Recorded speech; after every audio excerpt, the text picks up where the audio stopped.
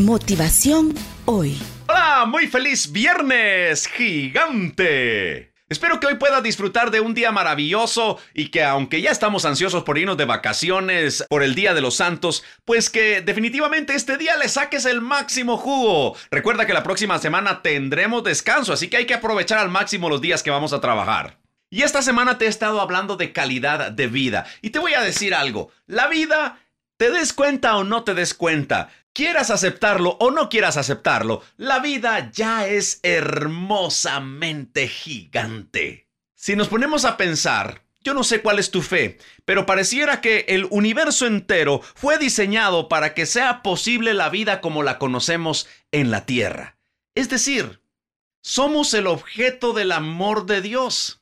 O si quieres verlo de esta manera, somos víctimas de las buenas circunstancias que hacen que la vida sea posible en este mundo. Ponte a pensar.